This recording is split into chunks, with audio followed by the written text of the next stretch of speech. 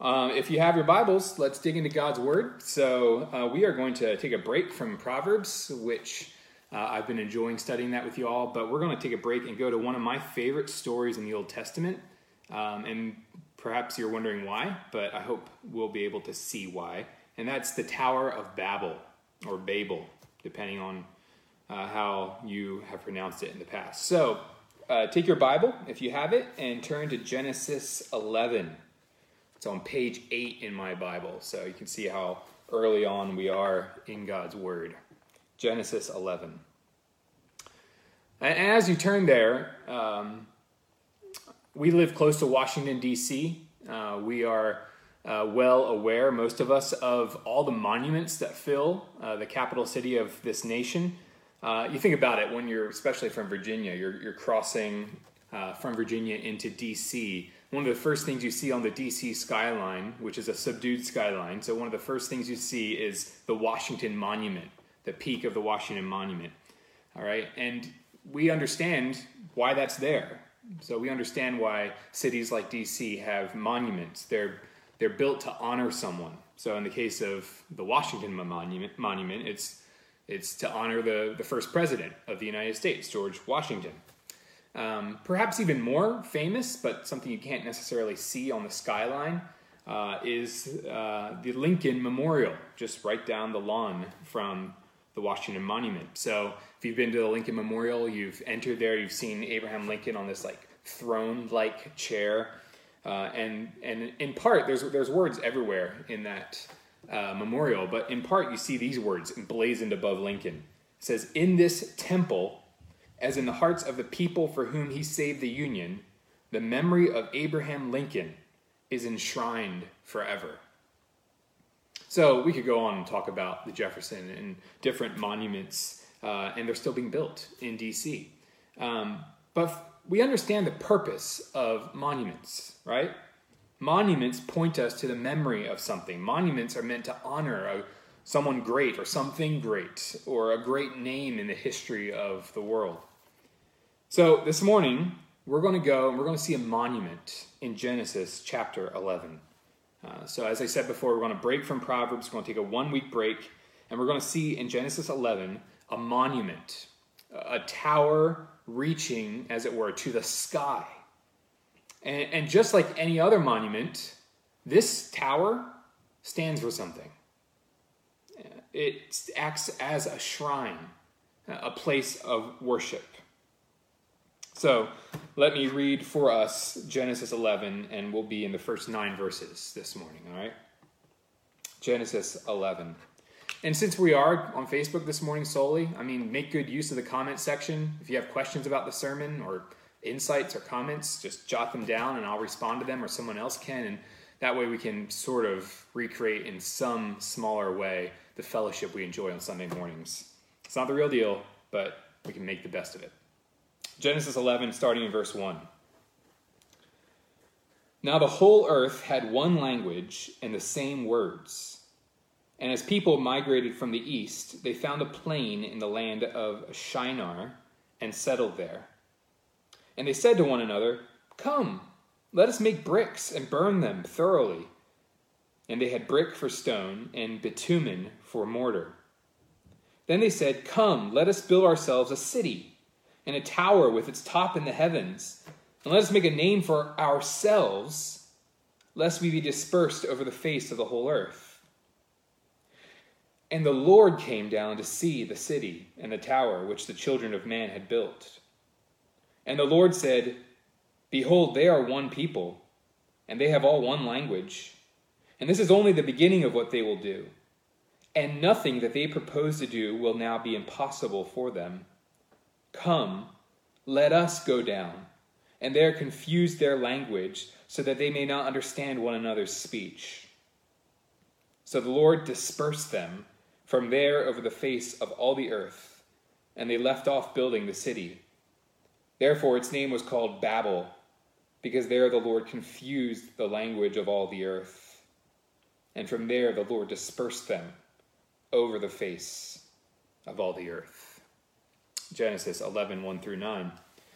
So as we've already noted, this chapter is very early on in the Bible and very early on in the beginning of the world itself. So just look at that first verse, right?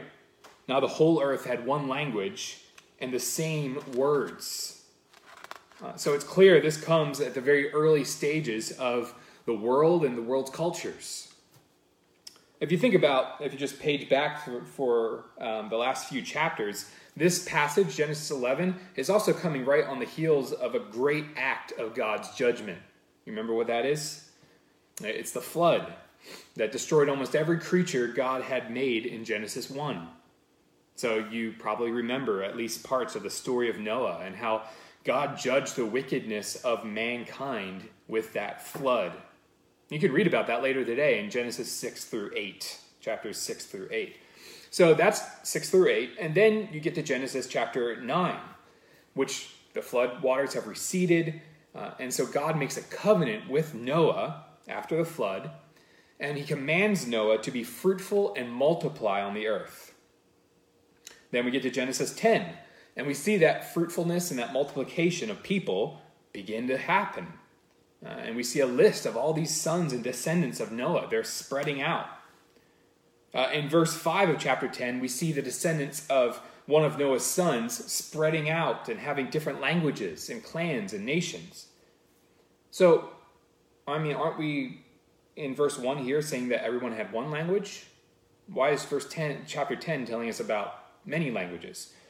Well, chapter 10 is sort of a summary, a big picture view of what's happening as Noah's sons spread out in the generations after Noah.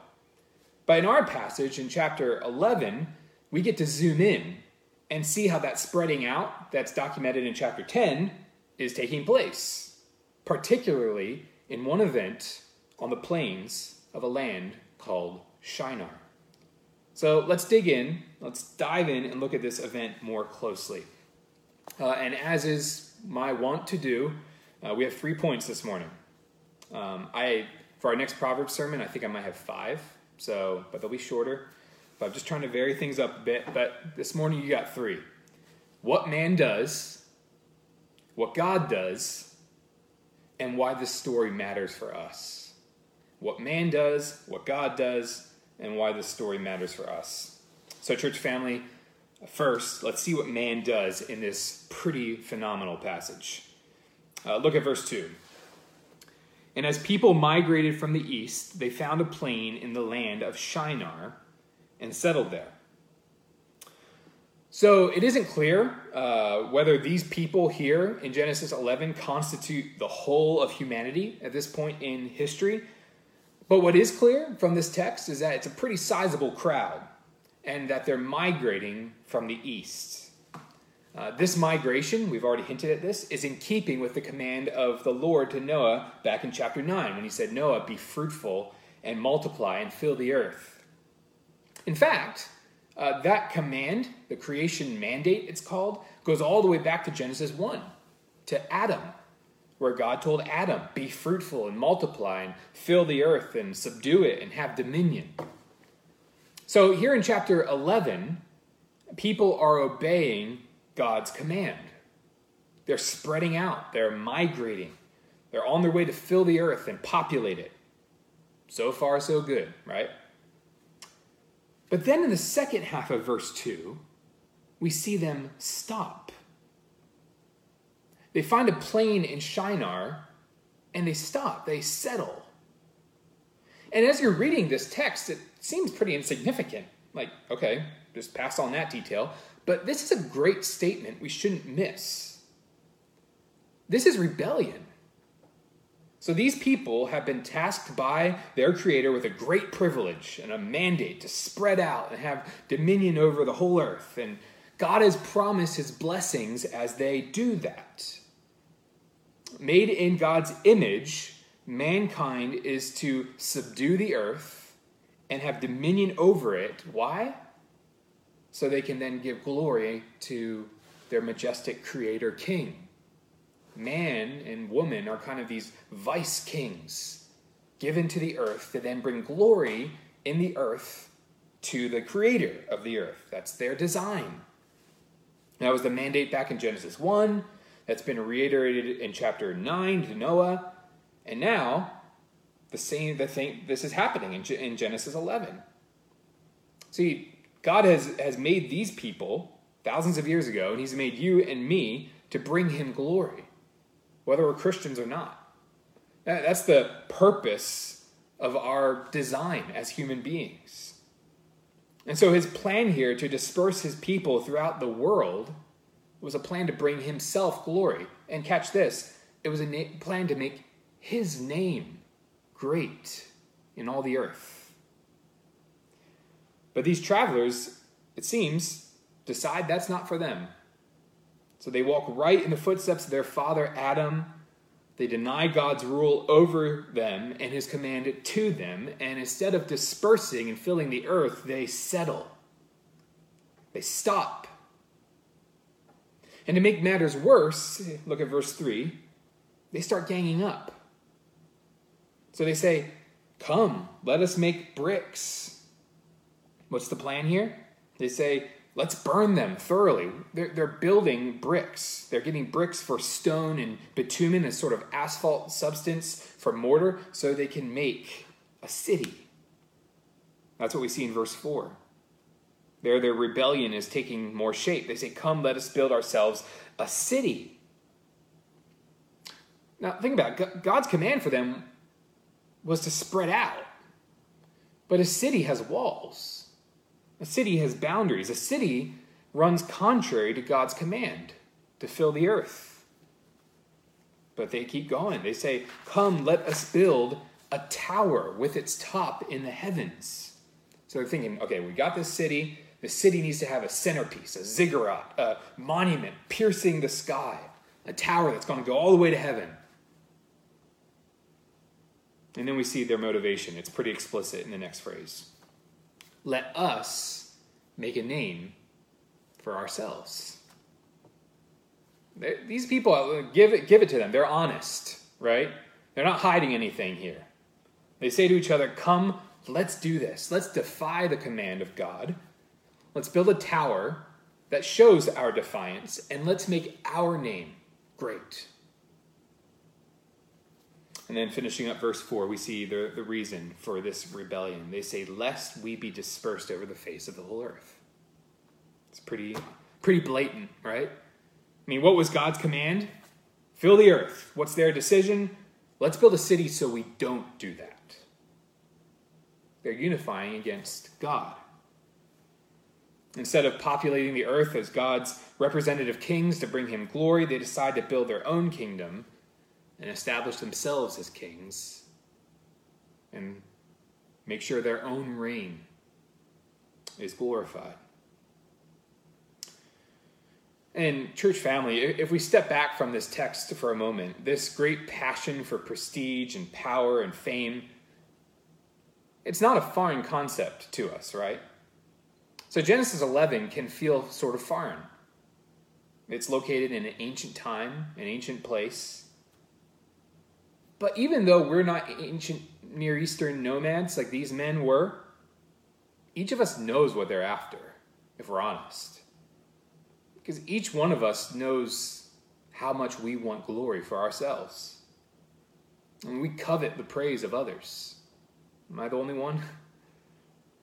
Now, really, our lives can seem meaningless if we don't have recognition that we need. If you think about it, we're constantly building towers to our own names. So, for you, maybe that's just a constant pattern of turning conversations in your favor. Or seeking approval from your friends or your family with such abandon that when they neglect to give it to you, you get angry and bitter. Maybe it's valuing your own popularity so much that you'd rather die than lose it, or worse, share it with someone else. To consider from this text, whose fame are you seeking in your life? I mean, Christian, be honest. I need to be honest too. Did you make plans to exalt God in your life this past week? Or were you just thinking about how best to promote yourself and your own comfort and your own name? Maybe you're more of the introverted persuasion. And so you're just like, well, I actually don't really care to be popular. I don't actually care to be that famous. I'm not really the power-grabbing sort. I don't like the limelight. Well, I think if you're thinking about it, I think you can still see how you want to be praised, just maybe not as publicly. You still worship the affirmation you think you deserve from your spouse or your parents or your kids. You still want your name to be great, just within the bounds of your own little kingdom. Friends, we live our lives with insatiable desire to make names for ourselves. And this is one of the downfalls of many pastors, is that they cease thinking about how to make God's name great, and they try best they can to make their own name great. And in doing this, pastors are not, Christians are not, we set ourselves up against the rule of God and try to rob him of the glory only he deserves. If we're honest, this tower here in Genesis 11 is much closer to our daily experience than we care to admit. We all build our own little monuments, our own little rebellions against God's authority in our lives. That's really what this tower is about. It's a shrine to man's hatred for the rule of God. So these men enter into a high-stakes game with God. They challenge him in open disobedience. This is a war for God's glory in Genesis 11. So that's our first point. That's what man does. Let's see what God does in response. Second point, what God does. Look at verse 5. And the Lord came down to see the city and the tower which the children of man had built. So again, this can be a familiar story to some of us, or just kind of a basic story to others. But let's not miss kind of the small little things we can breeze over. This is inescapable irony. See, what have we just seen? Man has just put his best foot forward. So he's built a huge tower with its peak in the heavens, seeking to threaten the throne of God himself. And how does God respond in verse 5? Look at it again. He comes down out of heaven to see their tower. This is humorous. See, God is depicted here as stooping down in order to get a better look, because their tower is just that small. It's just that insignificant. It's just that harmless to God's power. It sounds a lot like the words of Psalm 2. If you have your Bible, let's flip over to Psalm 2 real quick. Psalm 2, coming right after Psalm 1. Right in the middle of your Bibles. Verse 2. The kings of the earth set themselves, and the rulers take counsel together against the Lord and against his anointed, saying, let us burst their bonds apart and cast away their cords from us. Does that language ring a bell? I mean, it's the same sort of unified opposition we're seeing in Genesis 11. It's this let us mentality. Let us as mankind get all our power and all our might and all our glory, and let us make a name for ourselves. Let us break free from the bonds of our Creator and his rule over us. His rule's not good for us. But look at the next verse in Psalm 2. This comes like a crash on man's rebellion. He who sits in the heavens laughs. The Lord holds them in derision. Then he will speak to them in his wrath and terrify them in his fury. See, man's attempt to rob God of his glory is puny, pitiful, and pathetic. That's what verse 5 is showing us. Sure, we might think we can reach to the heavens. We can challenge God, but in reality, when we do our best, God still needs to bend over and squint to see what we're doing. Now, of course, this is ironic language. God, of course, is intimately aware with everything taking place here. He knows these people's hearts better than they do, so this isn't ignorance on God's part. This is making a point. We're not taking verse 5 literally. Instead, this coming down is showing us as God's creation that he's not threatened by our plays for his power. He is enthroned above not only our world, but the entire universe. He's the king. These men are small and impotent. They're coming in the line of Adam, the one who had traded paradise for a chance to be God. And the apple hasn't fallen far from the tree, right? Man is still power grabbing. God is still showing himself to be the real king. And just like with Adam, God again shows his just judgment on man's rebellion. Look at what he does in verse 6. Genesis 11, verse 6. And the Lord said, behold, they are one people, and they have all one language. And this is only the beginning of what they will do. And nothing that they propose to do will now be impossible for them. So again, we have to understand this. God isn't saying these men present any threat to his power or position as the king of the universe. We've just seen how he needs to stoop down to even see their tower. But we are seeing that in their unified state, these men will continue to disobey God's command. Together, they feel invincible. Together, they think nothing will stop them in the pursuit of their own fame. Together, they will become so audacious in their insolence, so boastful in their sin, that they'll become more and more entrenched in their disobedience, and God's command will be rejected. So God says they need to break up. What does he do? Verse 7. I love verse 7. There God says, come, let us. You see the contrast?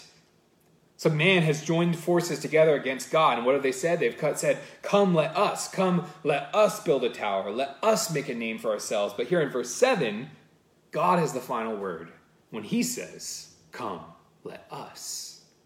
Let us go down. God in his justice and mercy comes down to meet the people where they are in their opposition to him. As always, we see mixed into God's judgment, mercy. He puts into motion a plan to prevent these men from pursuing their evil plan. And how does he do it? How does he break up their unified resistance? By confusing their language.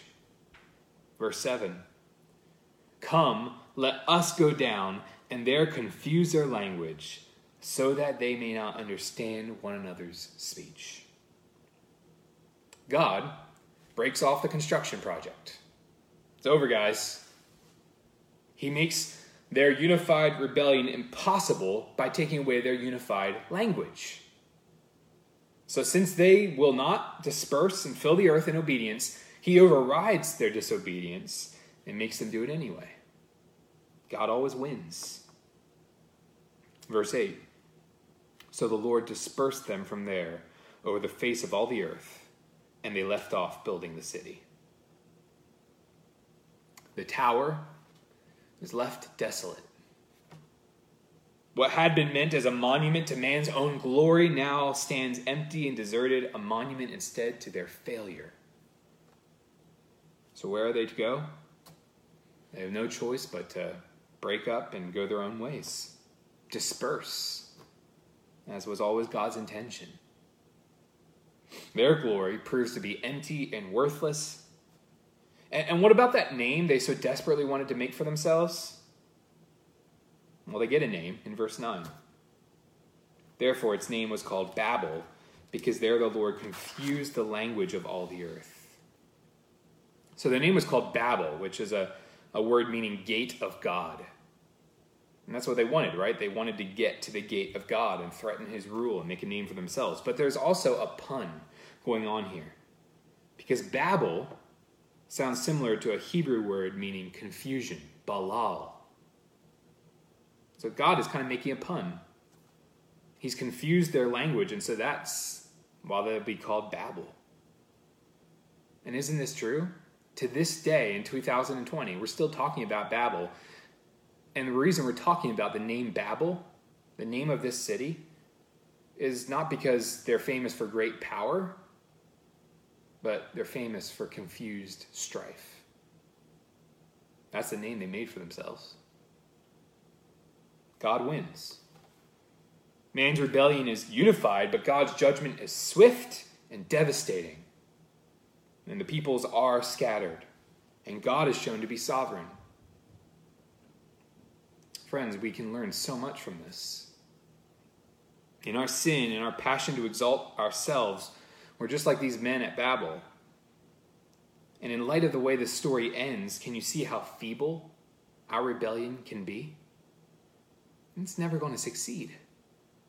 God will judge. He will come out the winner, and sinners like you and me are going to be condemned for our rebellion. That's the end of the story.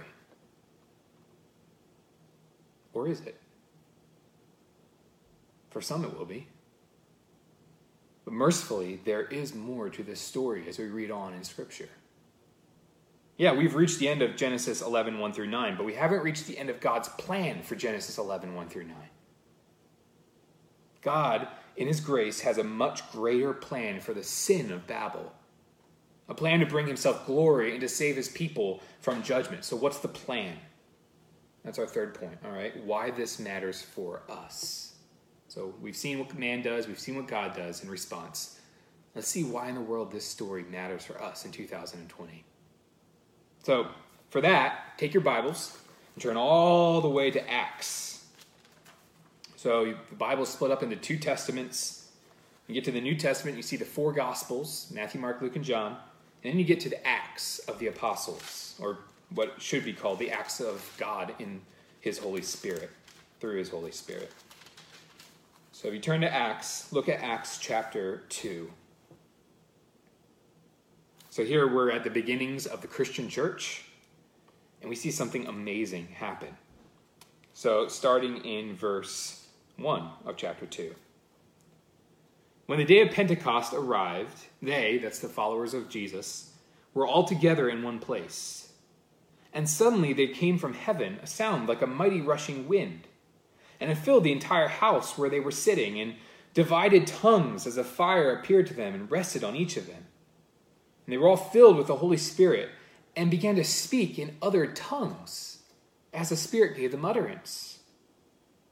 Now, there were dwelling in Jerusalem Jews. This is where they are. They're in Jerusalem. Devout men from every nation under heaven.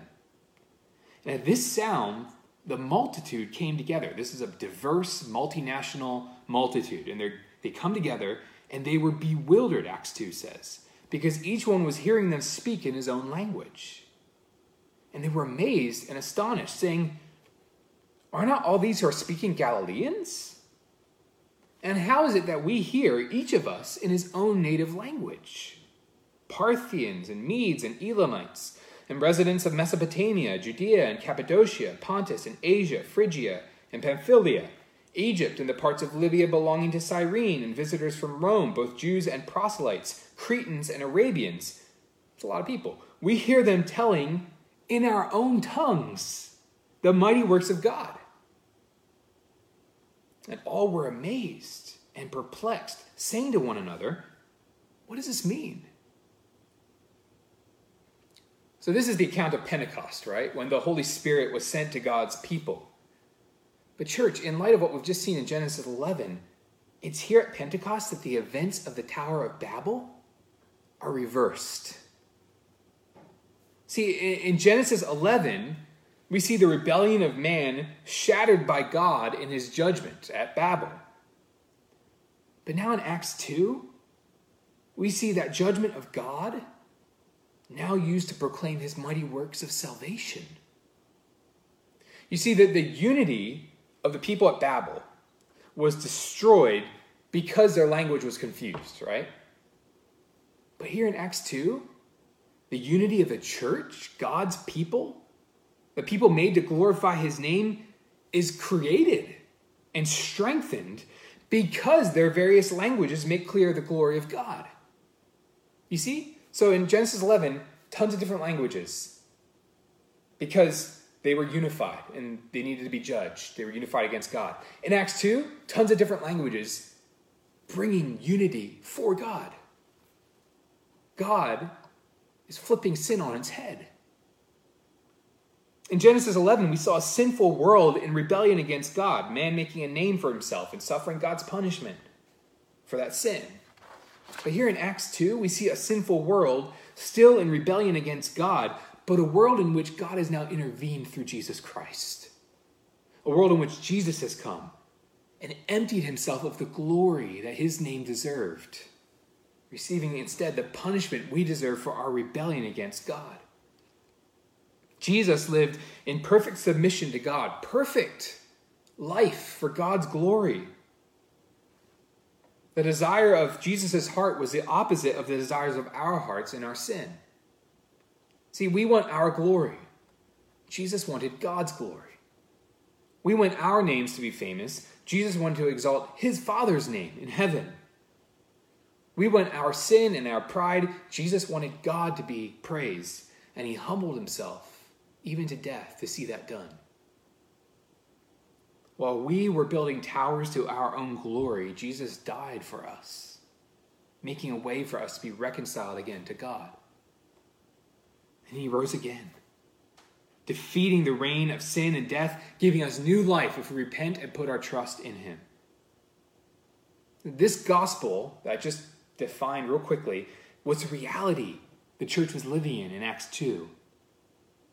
So as they saw God's glory revealed in the coming of the Holy Spirit, they saw the effects of sin begin to unravel. The gospel of Christ was breaking down the curse of sin and bringing glory once again to God through mankind. See, the need for confused languages was first a sort of monument to the judgment mankind deserved. It was a memory of their rebellion. But now in Acts 2, God's plan is redeeming history. At Babel, everyone had been confused because they couldn't understand each other. And here at Pentecost, everyone is confused because they can understand each other. The message of God's glory is being heard in all these languages by people from all these nations, and it's bringing glory again to God, not to them.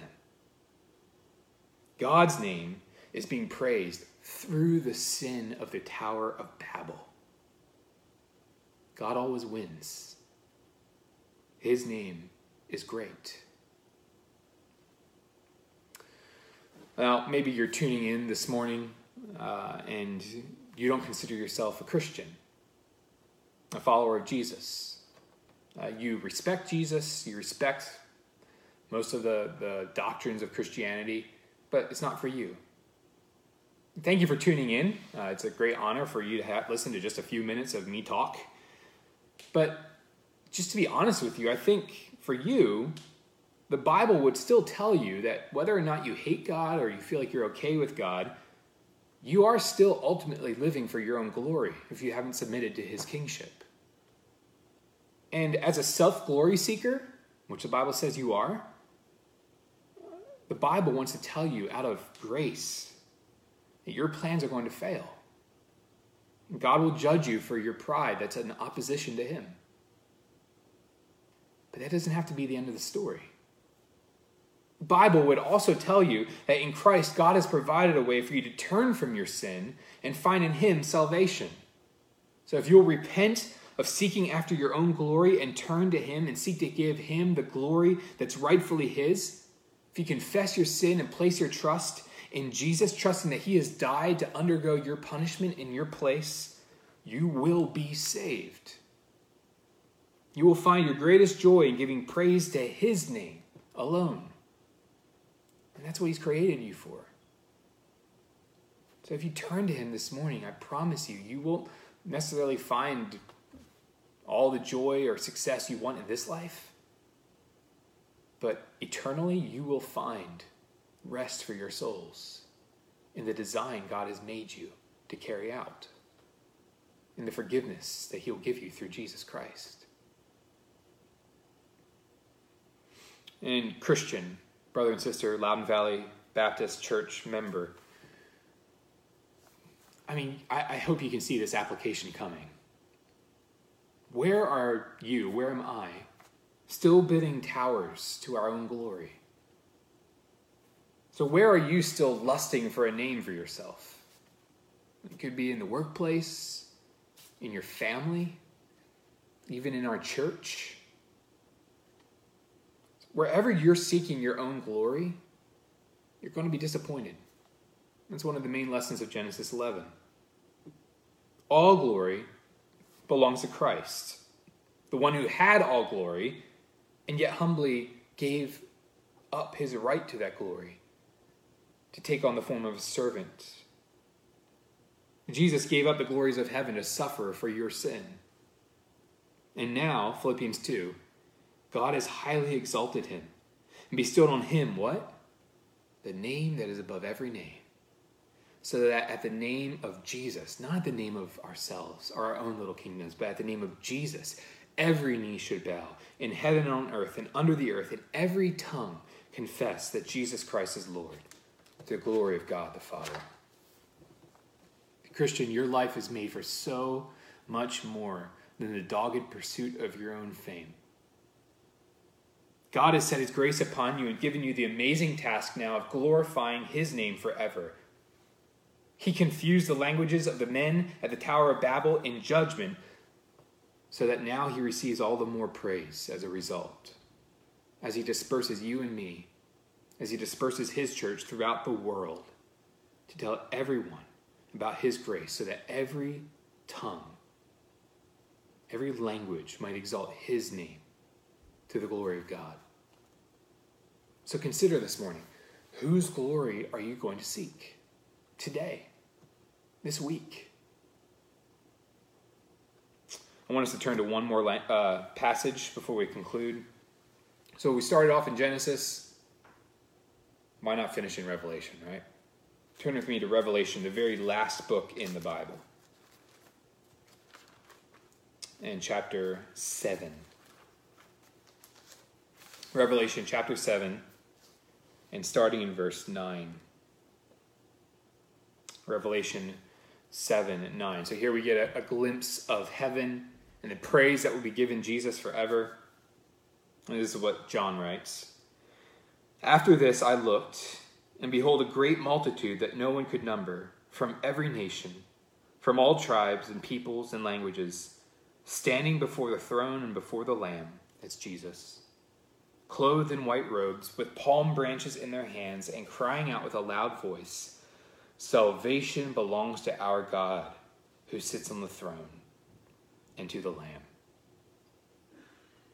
Friends, the thousands of languages in our world is first and foremost a memory, a monument to the sinful rebellion of man. But in Acts 2, we see that monument crumbling. And in Revelation, we see that what had been a monument to man's rebellion turned into a monument to the praise of Jesus Christ. Do you see how God just turns sin on its head? You see how sovereign he is? God always wins. The final purpose of thousands of languages is to be an everlasting chorus to the eternal glory of a name not ours, but God's. Christian, don't live for your glory. Live for this glory. Live for this name. Stop trying to make a name for yourself and live for the name that will last forever. The author and former pastor John Piper writes about this idea of Genesis 11 to Acts 2 to Revelation 7, and this is what he says in part of his summary. He says, the praise that Jesus receives from all the languages of the world is more beautiful because of its diversity than it would have been if there were only one language and one people to sing. He says it was the spectacular sin on the plains of Shinar that gave rise to the multiplying of languages that ends in the most glorious praise to Christ from every language on earth. It's astonishing. I mean, this is one of the ways we can see the veracity of Scripture as it traces this one stream, this one thread from Genesis to Acts to Revelation, all ending in the praise of Jesus Christ. Loudon Valley Baptist Church family, let this vision of our future spur us on to tell people about Jesus this week. Tell them how they can be saved from sin and given new lips that praise the name of Christ. God will receive glory from all peoples and all languages. And that's motivation to tell the good news. to those around us. I mean, think about it. We're surrounded by people giving everything they've got, sacrificing their families, their wealth, and their mental health to build crumbling towers to their own empty glory. It will end in their destruction. So this week, let's tell them about a greater glory to strive for. Let's tell them about a greater Savior on the throne. Let's tell them about a higher name to worship. Let's pray. Lord, this story always astonishes me. This thread woven from beginning to end in your word, as so many threads are. So Lord, we praise you because your glory is one that will never end. We have seen men of glory be raised up in the thousands of years of world history, and we've seen their glory go away and crumble. But God, your glory will never end. And for all eternity, we who are covered by the blood of Jesus and joined to the church, his body, will worship you and cry out loudly, salvation belongs to our God. And around your throne at the end, that cry will come from so many different languages, all united in praise of the name. So Lord, call more people to yourself in our neighborhoods, in our communities, in our towns, and in our world. Do the work of delivering people out of darkness, the pursuit of their own glory, transferring them into the kingdom of your beloved Son, the kingdom, the glory of which will last forever. We pray in the name of Jesus and for his glory. Amen.